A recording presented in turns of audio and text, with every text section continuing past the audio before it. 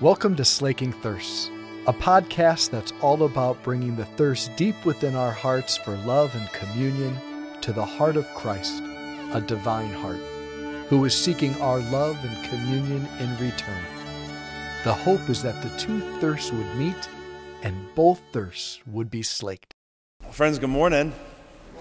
And happy Labor Day. And happy Labor Day to you, Father. Yeah, we never know what to do when I say those things. I know. All right.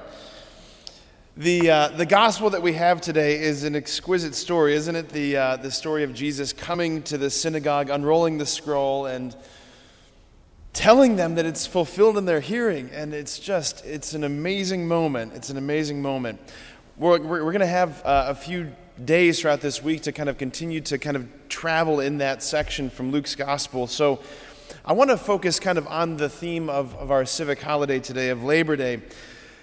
I don't know about you, but one of the things that I've just noticed over the past many years is this sort of social dialogue that we have as people now, Americans, when we ask, how are things? And almost always, at least peers that I talk to, friends, how are things? Busy.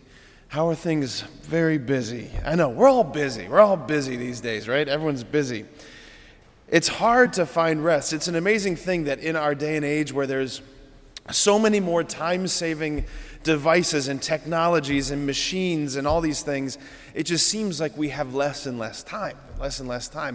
And I don't, I know I'm not the oldest person in the church this morning, so I know I'm kind of, talking out of my league here, but I notice it. I absolutely notice it.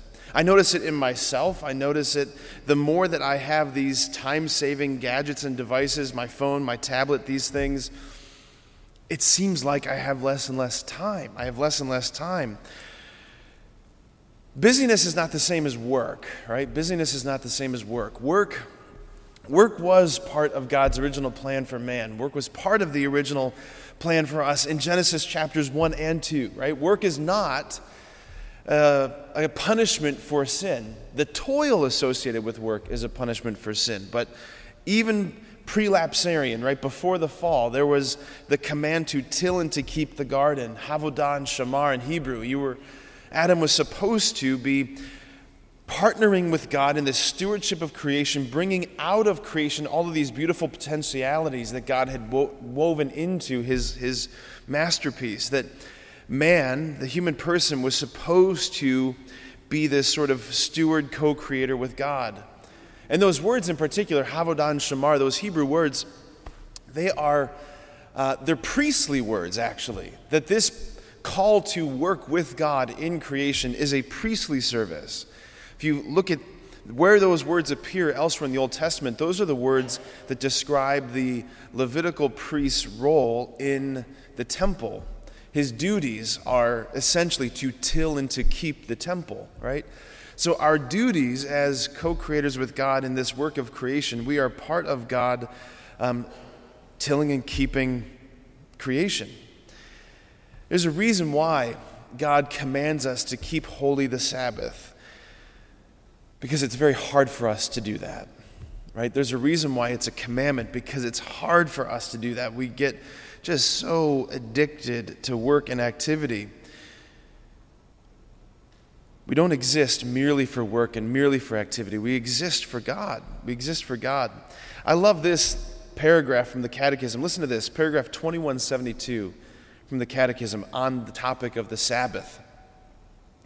God's action is the model for human action. If God rested and was refreshed on the seventh day, man too ought to rest and should let others, especially the poor, be refreshed. The Sabbath brings everyday work to a halt and provides a respite.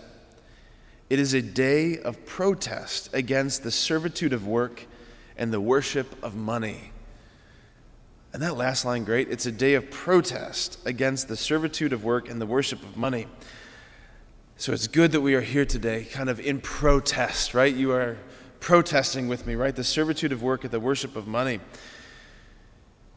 American productivity and workaholism, which has convinced us in many ways, like that sort of ethos has bled into our spirituality. into our view of our relationship with God, getting us to think, I think in many ways, that we are to work for Jesus, that our relationship is one of employee to employer, that our job is to work and earn our place and to be constantly doing something to get ready for a big performance review at the end of our life. Like that's the story of the older brother and the story of the prodigal son, who thought of himself as an employee to the father.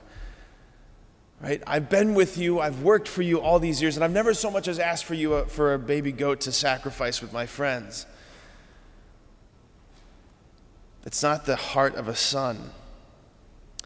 The story of discipleship, the call of discipleship, is truly a call of letting something be done to you. It's not a matter of working your way into it. It's not a matter of earning it. It's a matter of letting yourself be done to you. Again, that's why I'm so glad that so many of us are so committed to daily Mass and obviously Sunday Mass, but this is the corrective lens for understanding our relationship to God. Like, look how Mass is set up.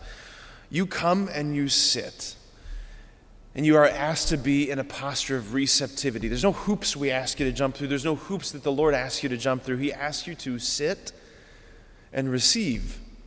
That the master of the house says, I'm going to serve you. I'm going to serve you.